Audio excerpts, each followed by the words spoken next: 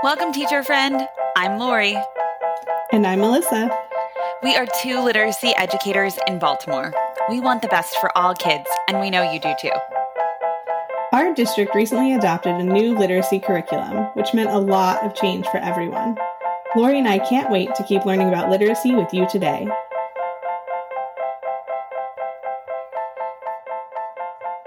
Hi, everyone. Welcome to Melissa and Lori Love Literacy Podcast. We are here with Richard Gentry today. He is an internationally acclaimed author, researcher, and educational consultant, which sounds very fancy, known for his groundbreaking work in education topics such as early literacy. But the thing we're going to talk to him today that we are most excited about is spelling. We have not talked a lot about spelling, and we can't wait to learn more. He has a game for us, or a game or an activity. Either way, it should be really fun. and we don't have to tell if we were wrong or not. So that's very appealing to us. Don't have to take a spelling test. No, I know what we should talk about spelling tests too. It's actually a pre-test, but you get to self-correct. Okay. So, yes. Okay. You know what? That self-correcting is learning. That. So thank you. Yes. Well, Richard, welcome to the podcast. We're thrilled to have you. You're such fun. Lori and Melissa, I'm just delighted to be here, honored to be here, and thank you very much for inviting me. Absolutely. Yeah, of course. We're glad you're here. Richard, is there anything else? I'll tell you a little. Oh, go ahead. Yeah, I'll tell you a little more about myself. Yep. Please do. Our audience. I want you to know that I was well, first of all, I'm coming to you from my home on the Gulf Coast of the United States, from beautiful historic Mobile, Alabama, the birthplace of Mardi Gras. So we're right in the we're in the middle of it right now. Yeah. And we're having about 1 million people here. Nice. Ours is a little different, a little more family friendly than New Orleans, and we like everybody to know that we came up with it first. I lived in New Orleans for 2 years, and I love Mardi Gras. Everybody does. So everybody does. It is very fun. And I want everybody to know that I was a third, fourth, and fifth grade teacher. I did a elementary education major at the University of North Carolina. After teaching, I did a master's degree and PhD in reading at the University of Virginia. For 16 years, I directed a reading center at Western Carolina University. I was full and tenured professor, but I took a big risk. I gave up the university position and became self-employed as a researcher, writer, and educational consultant. I have 17 books, and my most recent book is we're all interested in the science of reading, and my most recent book is Brain Words: How the Science of Reading Informs Teaching. And I did that, thank you, with my co-author, who is a renowned reading scientist, Dr. Jean Ouellette. And I think one of the things that makes our author and reading educator team special is that we both come out of the classroom, and Gene leaves his classroom and spends a lot of time outside his science lab working with children and teachers in schools. His wife, Katrina, is also a teacher. So we think that's so important in helping teachers understand the science of reading from cognitive psychology and neuroscience, and how we need to be informed and translate that into science-based practice in the classroom. So again, thank you so much for inviting me to Melissa and Lori Love Literacy, because I love literacy too. I know, we can tell. Mm-hmm. Yeah, Richard, I've had Brain Words. I've actually had the book for, I don't know how long, but I've had it for a while, and I didn't dig into it because I was honestly a little bit scared of it. So I was like, this feels like, I don't know, heavy, or like, I'm not going to understand it. That's how I was like really nervous, but was like, if I'm talking to him this week, I got to dig into it. So I'm glad to report that it is not that way, that there is definitely a lot to learn. And that it was, there were parts where I was like, oh, this is new for me, especially around brain science and things like that. But it was really, really great. And like you said, there's so many applications to the classroom, and like, how do you, it's not just theory, but it is like, what do you do in the classroom? And so it was a really good read this week. So thank you so much. Oh, wonderful. And, let me say this. We are so proud. The book has become, Brainwords has become a bestseller. And one of the things that teachers tell us is that unlike a lot of the science of reading books from scientists, this one is not 400 pages long. It's designed to be easy for teachers and compatible with, you don't have to know a lot of jargon in the neuroscience literature or the cognitive science literature. So thank you. I'm just delighted you are giving us this exposure here on the podcast today. Thank you. Yeah. Would you mind doing a little summary of it for those listening who, I know Melissa just did a little, I thought it was scary, and it's not scary because it sounds very, so we're talking about brain words. But can you just give a little insight into what it might be about, like a little snapshot for listeners? Oh, absolutely. Well, one of the things that will happen in our podcast today is that you'll all learn exactly what brain words are.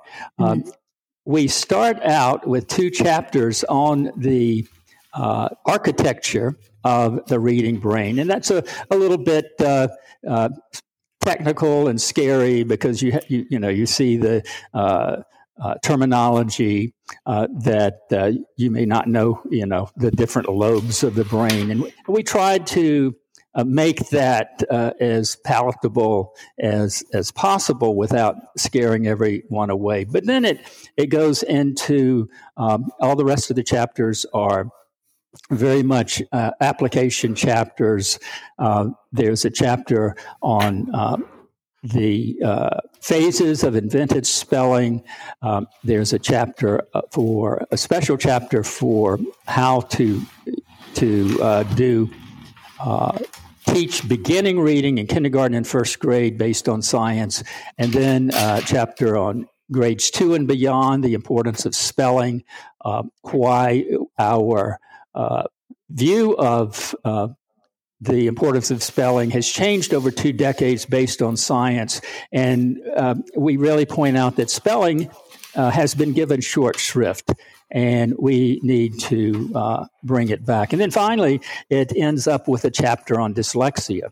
And I like to tell teachers I'm an expert on dyslexia because I'm a lifelong dyslexic person myself. So, and in many ways, that's given me insights into what parents need to know and what teachers need to know about dyslexia. So I hope people will check out the Brainwords, How the Science of Reading Informs Teaching. That sounds amazing. I am fascinated with how the brain works, and I wonder how, I got to this point in my career without really understanding it. I bet lots of other teachers are wondering that same thing, like just realizing that we should, as educators and practitioners, be aware of that. And we're so grateful for you for giving us that knowledge. So thank you. And I can't wait to jump into some of the content for today. And did you want to start with the game or the activity? I kind of want to know what it is. So I'm so curious. Like, I'm really bad at waiting. But if you think it would fit at a better time, we can talk about spelling first and then go into the activity. I think this is the perfect time. I think, it could not be set up better because the whole purpose of the little activity is to answer this question: what are brain words? Ooh. And the activity is something that any teacher in first grade through grade 6 and even beyond can use. It is a 5-step spelling process. okay, for a pretest. So what I'm doing is giving you a science-based spelling pretest activity. Okay. So let me begin just listing the steps. Step one will be, this is what you would do maybe at the beginning of a week of spelling study for a grade level classroom. And we would, so imagine you have a spelling book and you want to do a pretest on Monday. And then this would be a test that would study the words, do activities throughout the week, and then there would be a post-test on Friday. So this is a pretest activity. And again, 5 steps. And you might want to write these down if you have a pen and paper handy. Step number 1 is you hear the word. And you will hear the word in a sentence. So what we're doing in this step is we're beginning with sound and meaning. And then I'm going to ask you to say the word. That's step number 2. Mm-hmm. Step number 2 is to activate your phonological awareness. Are you phonologically aware in your brain of how to pronounce this word? And the teacher is modeling the correct pronunciation of the word for phonological awareness. Step number 3 is that you will write the word. You're going to spell it. And interestingly, by step number 3, you have not seen the word. This is a sound to spelling activity, an encoding sound to spelling activity. And step number 4 is that for the first time, you're now going to see the word. Now, of course, on our podcast today, you won't be able to see the word, but I'm going to give you the spelling, and you're going to, you can write it down, the correct spelling. You can just write it down, and that will represent step number 4, reading the word. And in step number 4, you do an analysis of your own. You self-correct. You will analyze the word. And you see, this is not just looking at a word and trying to memorize the word, but you're actually engaging your brain with this internal representation of the brain, of the word in your left hemisphere. And then step number 5 would be using it. And you would be using the word in science-based activities throughout the week, just for a short period of time. Integrated word study, generally speaking, is 20 minutes a day. And as you see in our integrated word study, we're integrating a lot of different aspects of word study, as opposed to teaching separate lessons in phonics and phonological awareness and vocabulary and sight word recognition. We're integrating all of that within this one weekly study. So if you're let me just before we start, brain words are internal representations in the left hemisphere of your brain, and brain words are part of the architecture of the reading brain. And one thing about spelling that's important to point out is that all of us are born with spoken language circuitry. You come into the world and you have architecture in your brain that enables you to easily learn to speak the language that you are exposed to. And if you're exposed to more than one language, you can pretty easily pick that both languages up. The interesting thing, though, is in contrast, no one is born with reading circuitry. Reading has to be taught. And this little activity is to demonstrate that spelling is at the very foundation of the reading architecture or reading circuitry in the brain. And often you aren't aware that you are using the brain word or the visual representation of a spelled word when you read, because it's in your long-term memory. You have committed it to long-term memory, and you aren't aware that in the left hemisphere area called orthographic processing, or the word form area, you're actually using spelling to read and comprehend.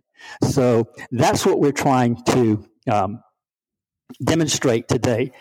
Are you ready? Yes. Here's your first word, okay? All right. My neighbor, I'm giving you the meaning, has a black and white dog, okay? The word is, you're going to hear it, dog.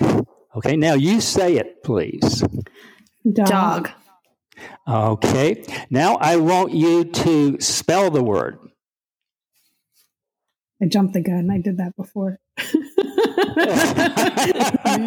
That's all right, because you see, you already knew you had that brain word, okay? Now, step number 4 is to read it. Of course, we can't read it today, but I'm going to spell it for you and ask you to self-correct. The word is spelled D-O-G. Now you can read it and self-correct. Well, I, am sure, and we already know from Melissa, that dog is a brain word for you. And you had no conscious awareness that you were actually using the picture of dog and a visual image of dog to activate dog for spelling it, because it's a brain word. You're not even conscious that you're using spelling.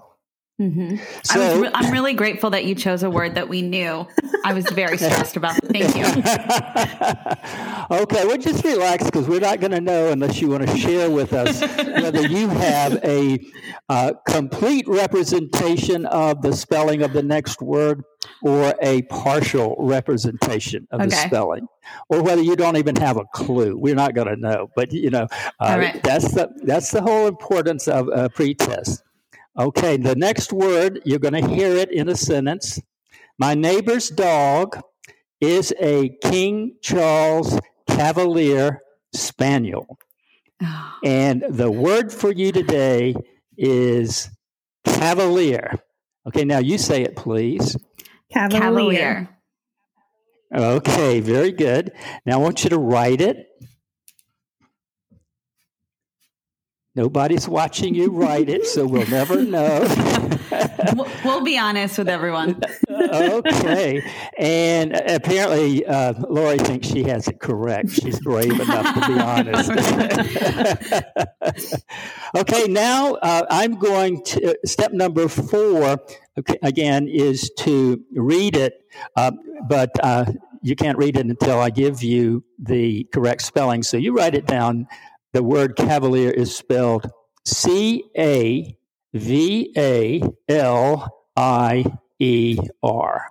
cavalier. Now you self-correct. Compare your spelling with the visual spelling. Now, integrated word study, which is what we're doing in this pretest, includes developing phonological awareness. So one of the things that one could use is called the syllable chin drop. It's very powerful to spell words by syllables. That's why we teach things like the 6-syllable types.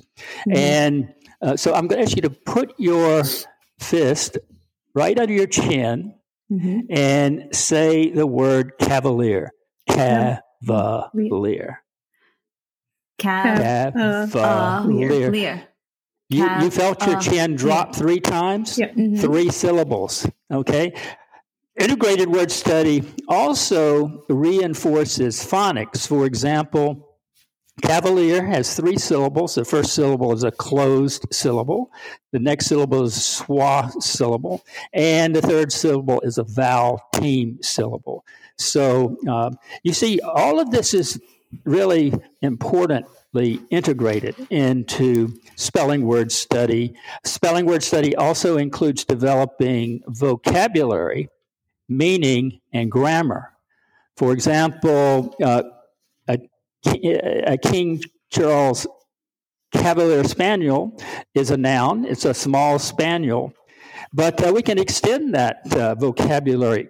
Cavalier can also mean a horseman, can mean a mounted soldier. Visualize a bunch of medieval cavaliers coming, up to the French castle.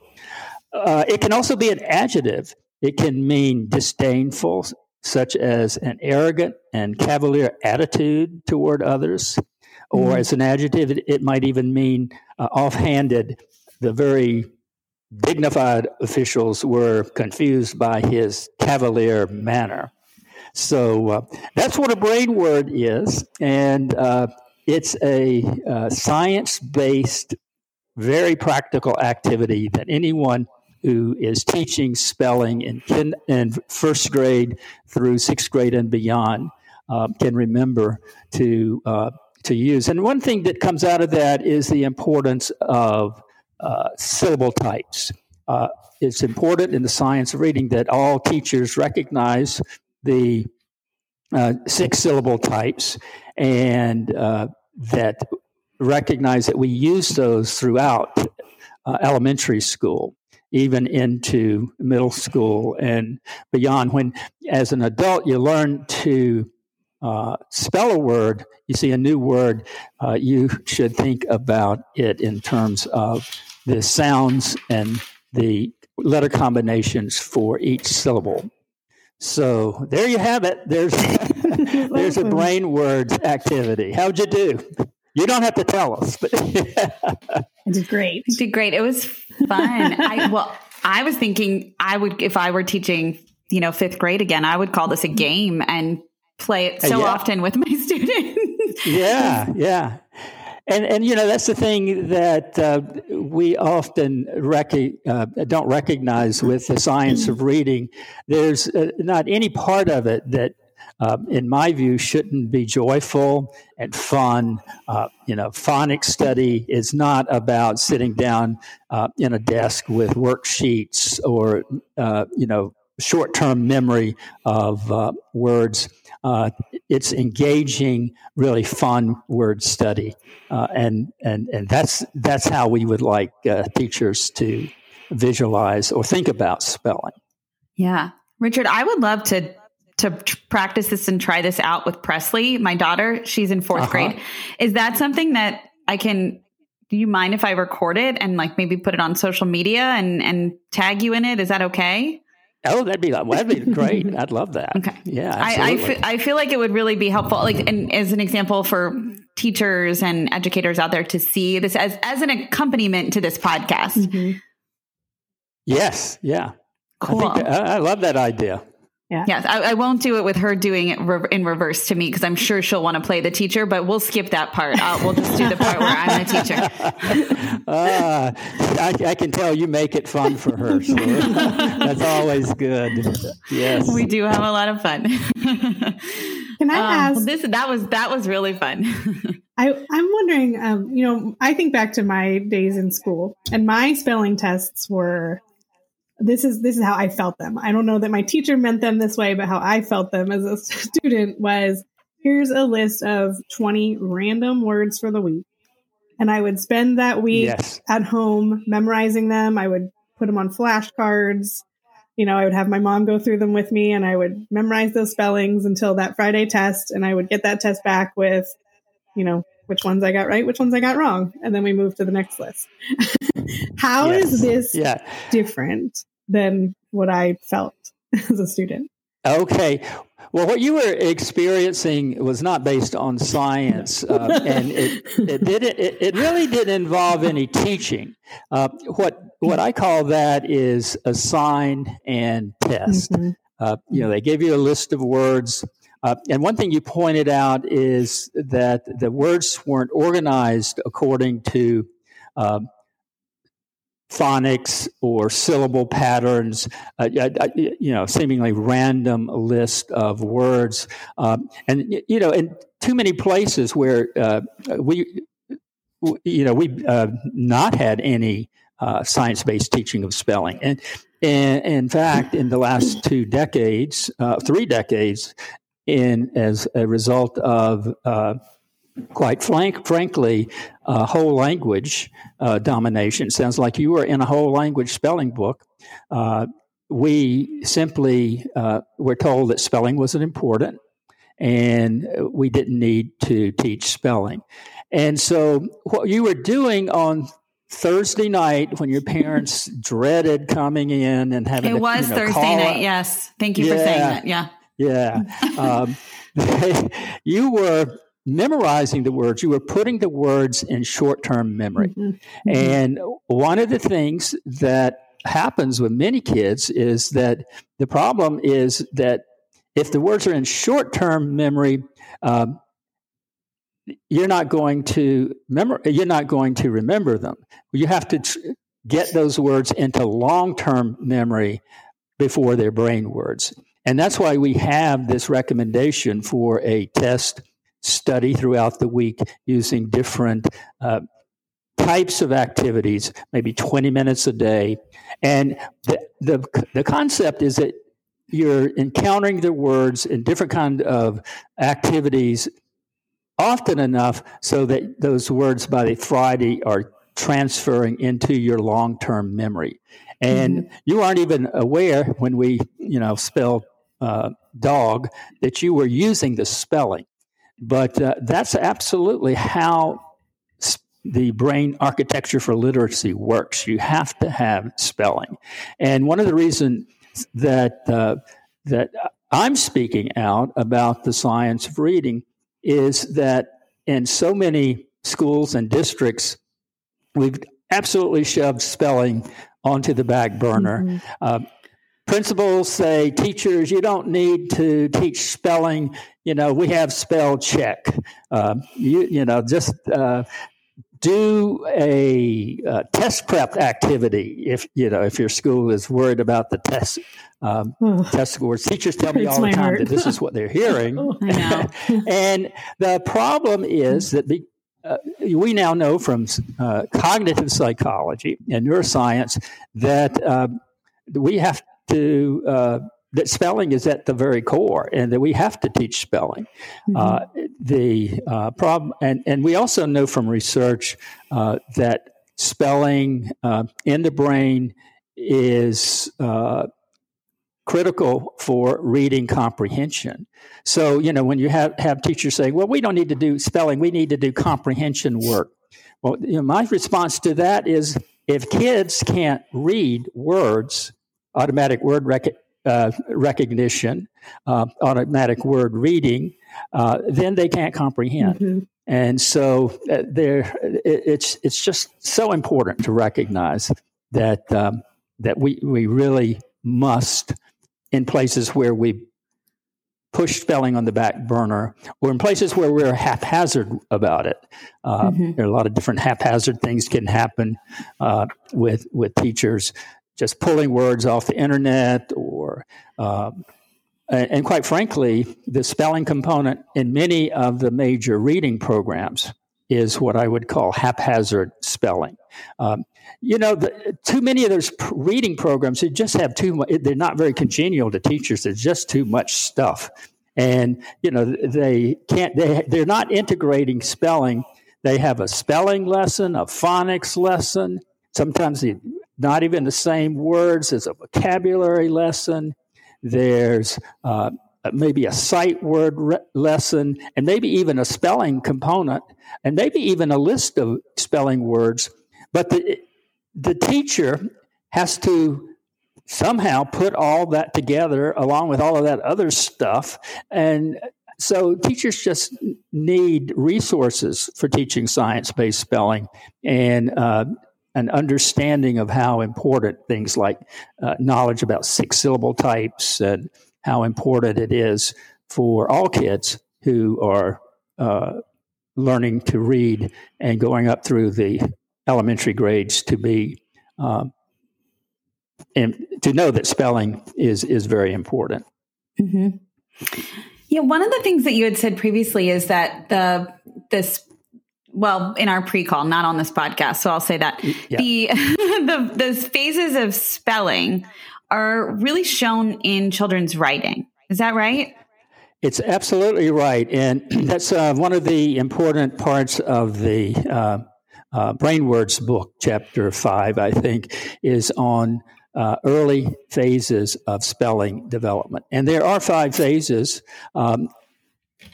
Phase 0 starts, it's not a phase, it's 0 because it's often happens in preschool, and it's just wavy writing or loopy writing. That's where my son is. Cannot write. Yeah, I was going to say, Elliot is in that phase now. Yeah. How old is he? 3.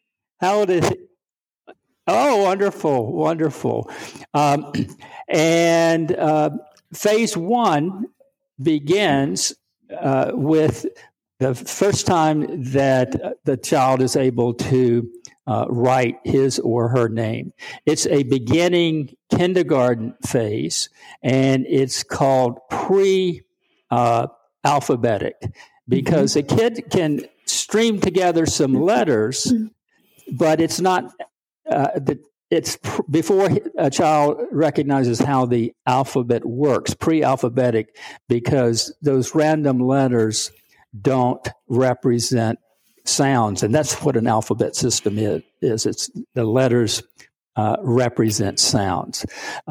So then, at least by the end, by the middle of kindergarten, kids should move from phase 1 to phase 2 in the second half of kindergarten, and this is at minimal. Many kids will go faster than this or beyond that, but they all go through the same phases. And phase 2, second half of kindergarten, is called partial alphabetic spelling. So for the first time, they are beginning to recognize how that alphabet system works, that the letters are supposed to represent sounds, but it's only partial because they don't know all of the letters of the alphabet and all of the sounds that they represent. So from there, they move to phase 3, which in general is very, very important for the first half of first grade. And it's called full alphabetic spelling. And imagine a child is drawing a picture of an eagle that she saw at the zoo, and she wants to write about this eagle. And she's in phase 3. She's going to be able to spell all the sounds in the word. But likely what she's going to do, you'll hear her, if you're standing by, she'll say, eagle, E, and she'll have to think, what letter makes that sound? Then she has to think, how do I write an E? Then she'll say, G. Oh, yeah, that's G. She'll write a G, and eagle, O, and maybe come up with an L. So eagle, E-G-L, is a phase 3 full alphabetic spelling, full alphabetic because it spells all the sounds. But English doesn't work that way. So what has to happen is that kids have to move to phase 4, which generally happens in the last half of first grade, and move to what's called automatic consolidated alphabetic spelling. So what they do is they consolidate letters into chunks, like syllable chunks. So eagle in that phase might be spelled E-Gul, G-U-L. And that's a tremendous psychological advancement for kids. At the same time, they are learning more and more words as brain words. So imagine the kids in a research-based spelling book. By the end of first grade, guess how many brain words that child should have. You don't have to say it out loud, but a child at that phase, end of first grade, moving into second grade, should have 300 plus brain words that they can automatically spell. And if the way we're teaching in kindergarten and first grade doesn't have most kids at the end of first grade with 300 plus brain words, then there is likely to be a need to reevaluate, what's going on there, because that's what enables kids to, something called self-teaching kicks in, and they will pick up many. You don't have to teach all the words in the language. Of course, you can't do that, but they will begin, their brain architecture will be able to self-teach from reading. They'll pick up many words by analogy to the words that they do know. So there, that's the important work that I have done in all my career, and many others, including folks at the spelling folks who came out of the University of Virginia, and also very important work in automatic word reading, coming from a separate line of research, the research done by Linnea Erie, which has been so powerful in leading the science of reading. And here's a quote from Linnea Erie. She says, "Poor spellers do not develop into skilled readers. Spelling instruction must remain an important goal of teachers and schools." So important that we recognize that. She also says it's clear that students need explicit spelling instruction as well as explicit reading instruction. And what she's talking about there is decoding as well as phonics and encoding. Yeah. And what she's also talking about there is that that part of instruction for early kids, the importance of these phases, shows that acquisition of reading architecture is reciprocal. That is, the phonics helps the spelling, and the decoding helps the spelling, and the encoding the spelling helps the reading. And in fact, many kids do learn to read, learn to decode by going through these phases of invented spelling. So many kids will learn to read by going through these 5 phases. And I was going to ask you, it's very fun, and it's. Yes. I was going to ask you about those phases. I went through the letters training pretty recently, and we talked about Erie's word reading phases. And they, I mean, when you talked through the phases of the spelling, it sounds like they're very, very similar. They're absolutely aligned. They're exactly the same thing. Yeah. Now there are some alternative theories of how spelling develops, but this work, based on Gene and my work and others, and based on automatic word reading, based on Linnea Erie's work, which has dovetailed two lines of research, different lines of research, dovetail, are literally supported by hundreds of science studies in cognitive psychology and even neuroscience. So it's all been very fun. And imagine, as kids are going through these phases, here's how it would look in the classroom. You would have the kid beginning in kindergarten draw a picture of something he or she's interested in. Maybe it's my pet, and maybe the kid draws a picture, just a sketch, not art, but a quick picture of the cat, and you talk about it, because the bringing out the oral language is so important in all of this. What does your cat eat? has he ever done anything funny? And kids are really having fun talking about their pets and their pictures. But they're also, this is kind of like planning the story they're going to write. And they're getting background knowledge to put in the story. And then they, at one of these, whatever phase they're in, they write the story. And then there's another step.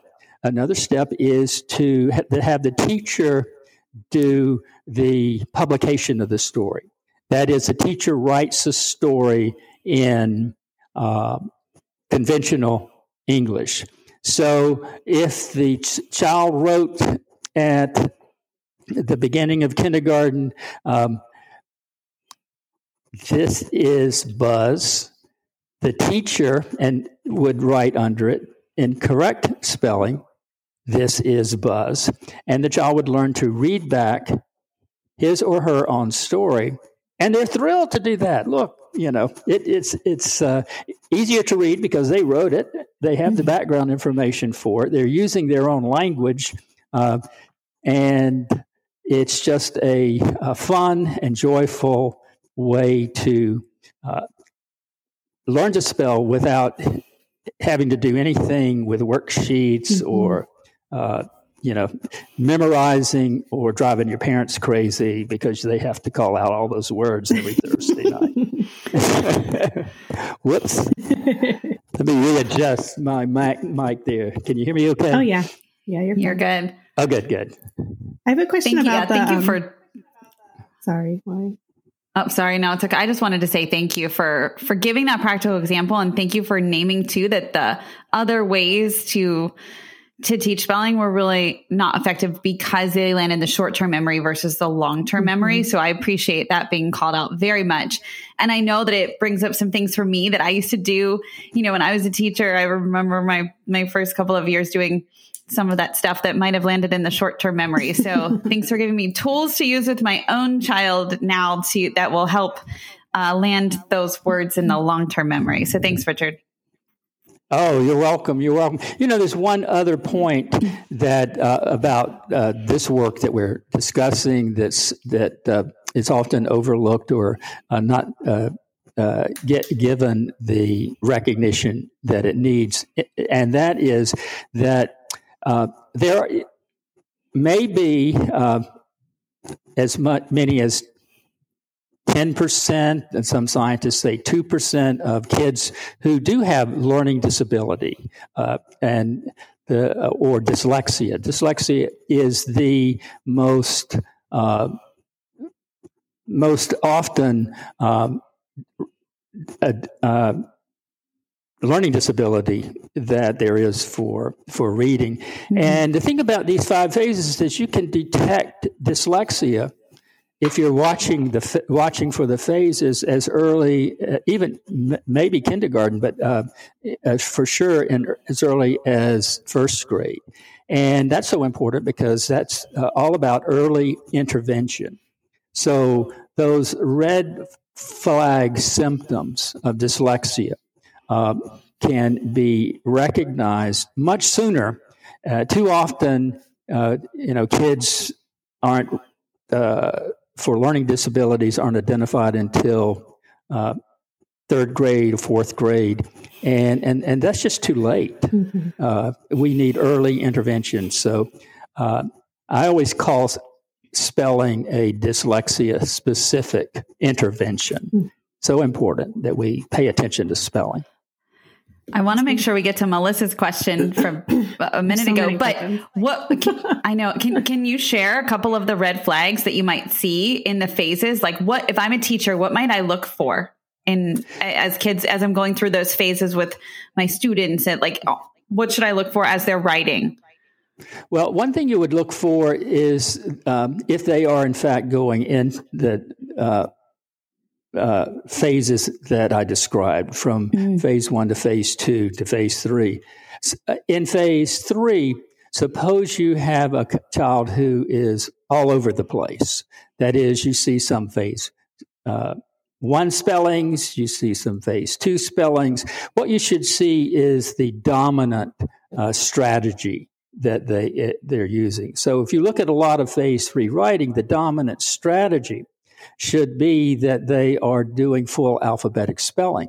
But if you see a conglomeration, then that's a red flag. And also, it shows us what to teach. If you are working in first grade with a first half of the year, you are there's certain patterns that no matter what reading program or phonics program you're using, there's certain patterns that have to be taught.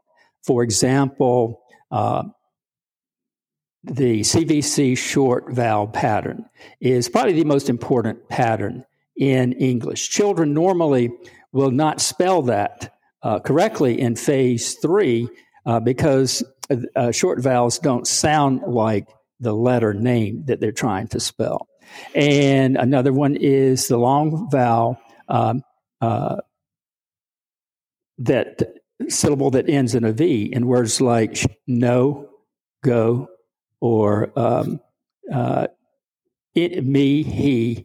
All of those are words that we should be seeing spelled correctly by the end of phase 3 as kids move into phase 4. And if those aren't brain words, then that's a red flag. Another red flag is how many words they're spelling correctly and how much they are struggling to get those words into long-term memory. If you have kids who are in phase 4, there should be many more words in a 2-page piece of writing, or 1-page story. Many more words should be spelled correctly than incorrectly. And so there, again, that would be a red flag. Other red flags would include things like how the kids are pronouncing words. Are they showing phonological awareness, for example, or are they having when they articulate certain words, do they mix up syllable sounds, aluminum or aluminum? Are they mispronouncing it paschetti instead of spaghetti? Those can be red flags as well. So it's so powerful in showing teachers what they need to teach, and recognizing early on that kids who may have some processing difficulty with both sounds, letter sound correspondence, decoding and encoding. That actually kind of gets to my question, which was good. The steps you took us through are pretty simple. Like as a teacher, I'd be like, yeah, I could do that tomorrow with my students, right? But I think the hard part is knowing which words. And I was wondering if you had any practical advice of like where do you go for the right words to use for your students? Yeah, that's such an important question, and it's what I've been doing really all my career, and that is providing teachers with a grade by grade spelling book curriculum. And so, if you're skeptical about that, go to a research-based spelling textbook. You can Google my name and you come up with one, and look at the table of contents, and you'll see how very specific the words and also the lessons are for 20 minutes a day of spelling instruction.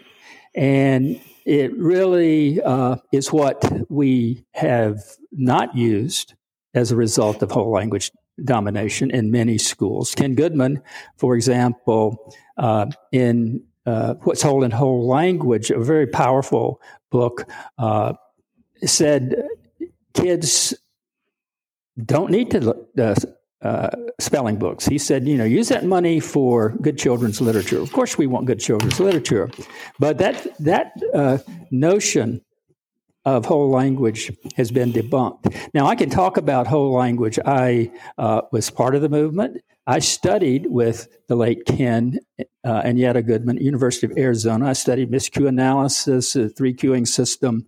Have tremendous respect for all of the contributions whole language brought. respect for teachers, and equity for children, good children's literature. All of that's so important that came out of whole language. But here, 3 decades later, based on new cognitive science and neuroscience, there are things that we really do need to look at. I mean, after all, after 3 decades, shouldn't we be doing some different things, especially in light of the fact that so many of our kids, a third of the kids, can't read proficiently at 4th grade level. There's something wrong. Mm-hmm. There's something wrong with that system.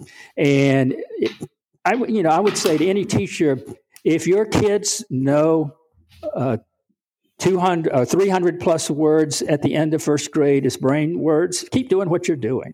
If your kid's in 4th grade, take a 4th grade level spelling test, and they are spelling on grade level. 90% of them are spelling on grade level. Keep doing what you're doing.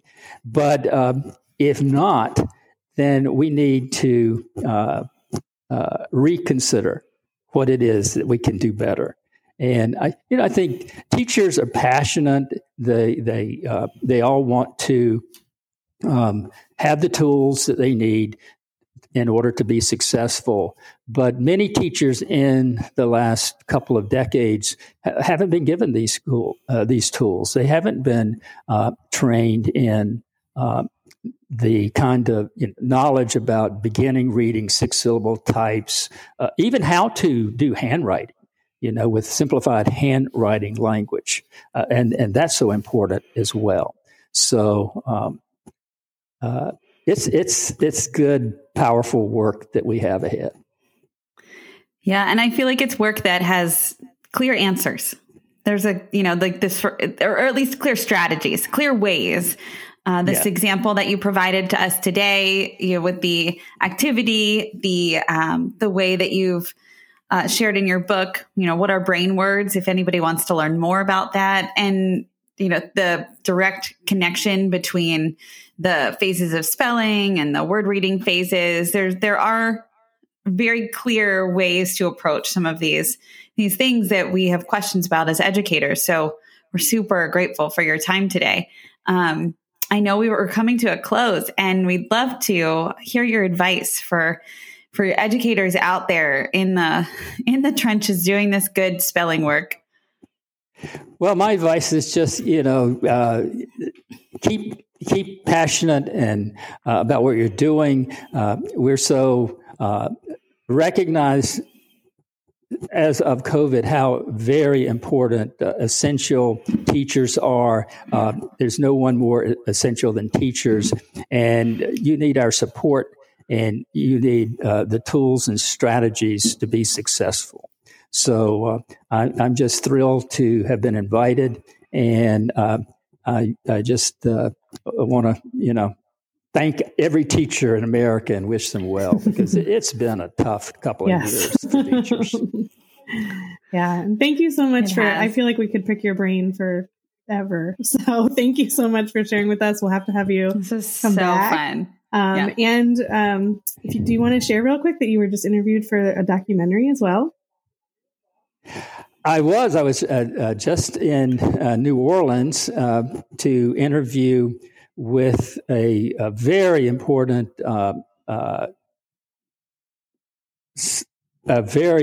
documentary that is being developed called The Truth About Reading. It is being produced by a famous Hollywood producer, Nick Nolte, and is supported by 2 very powerful foundations for reading, the John Cochrane work. John Cochrane is the guy who wrote The Teacher Who Couldn't Read, and it's an incredible book. And Nora Chabazi, who probably you've had on your podcast. Yeah, we actually had all 3, John, Nora, and Nick. They all came on together. Teachers may be familiar with their work. Her foundation is Literacy by ELBI, EBLI. Yep. EBLI. Evidence-based literacy instruction. Yeah. Yeah. Literacy instruction. Being a dyslexic, I'm terrible with acronyms. That makes sense. But I would recommend that all teachers who are listening to this just Google the Truth About Reading trailer. Yeah. And the trailer's out, and they can get a view of what's coming up. And it's very heart-touching and hopeful about how we can change things in America and beyond to make literacy available for all children, and especially powerful for kids who are struggling. Can't wait to see you. We'll link all this good stuff. Yeah. Good. I hope I get a couple of segments. Who knows? We'll put in a good word for you. Thank you. Good. But thank you so much for being here. We can't thank you enough. This was really illuminating. I know I learned so much, and I wish that I had known some of this sooner. And we're just really grateful that you're here. Absolutely. Thank you. And thank you, all of you folks who tuned in. Yeah. Thank you for listening, literacy lovers. Remember, we have a new episode out every Friday, and we send a super helpful newsletter with follow-up content each Tuesday. Be sure to visit our website to subscribe to our newsletter and podcast. It's literacypodcast.com. And don't forget to follow us on Instagram and Twitter at Literacy Podcast. And please reach out with questions or ideas for podcast episodes. We love hearing from you. Melissa, what's our email address? Melissa and Lori at literacypodcast.com. We are so glad you're here to learn with us.